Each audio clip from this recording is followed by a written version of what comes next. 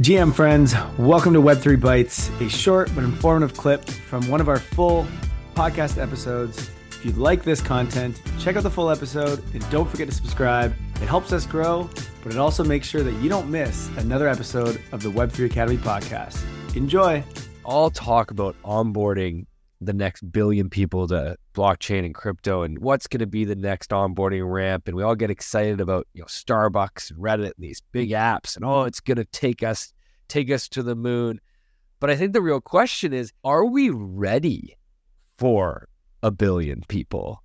And what is required in order for us to be ready for that? Can you sort of give us an idea of like the current landscape and the way you see things in terms of what we are ready for and what blockchains offer right now? Sure. I don't think we're ready. I'll start with that. I think we're getting closer. The scaling solutions like layer 2s are definitely incredibly helpful and they're necessary.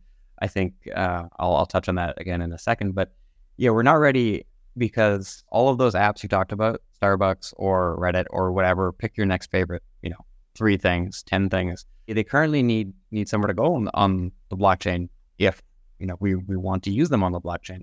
And that means space, like block space. Competing for that space is costly.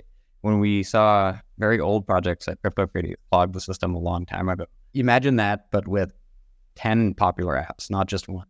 It won't work, right? It won't work unless we scale.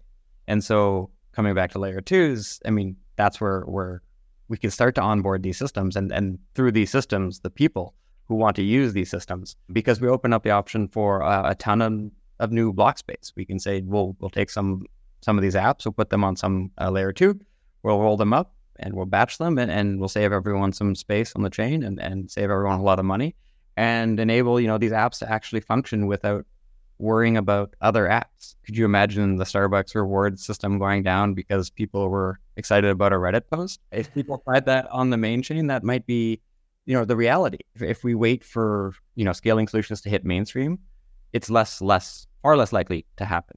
And these scaling solutions have started to appear and they exist. Optimism is live and various CK protocols are also live. That's step one, but they're still new. And so I think they still need to be tested a little bit more because they are new. But once that happens, then we can talk about onboarding, all the cool apps, all the cool features and then all the people who want to do things.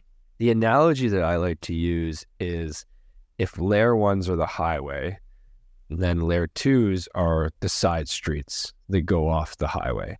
And if we build all these layer 2s around the highway, then when you have heavy traffic on the highway, you can just shoot people off into all these side streets where you can manage traffic, right?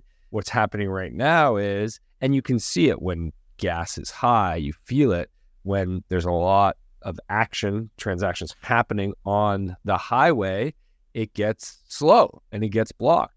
And just to paint a picture of how far I think we have to go, the best numbers I've seen to compare this to is Visa currently is able to do 24,000 transactions per second.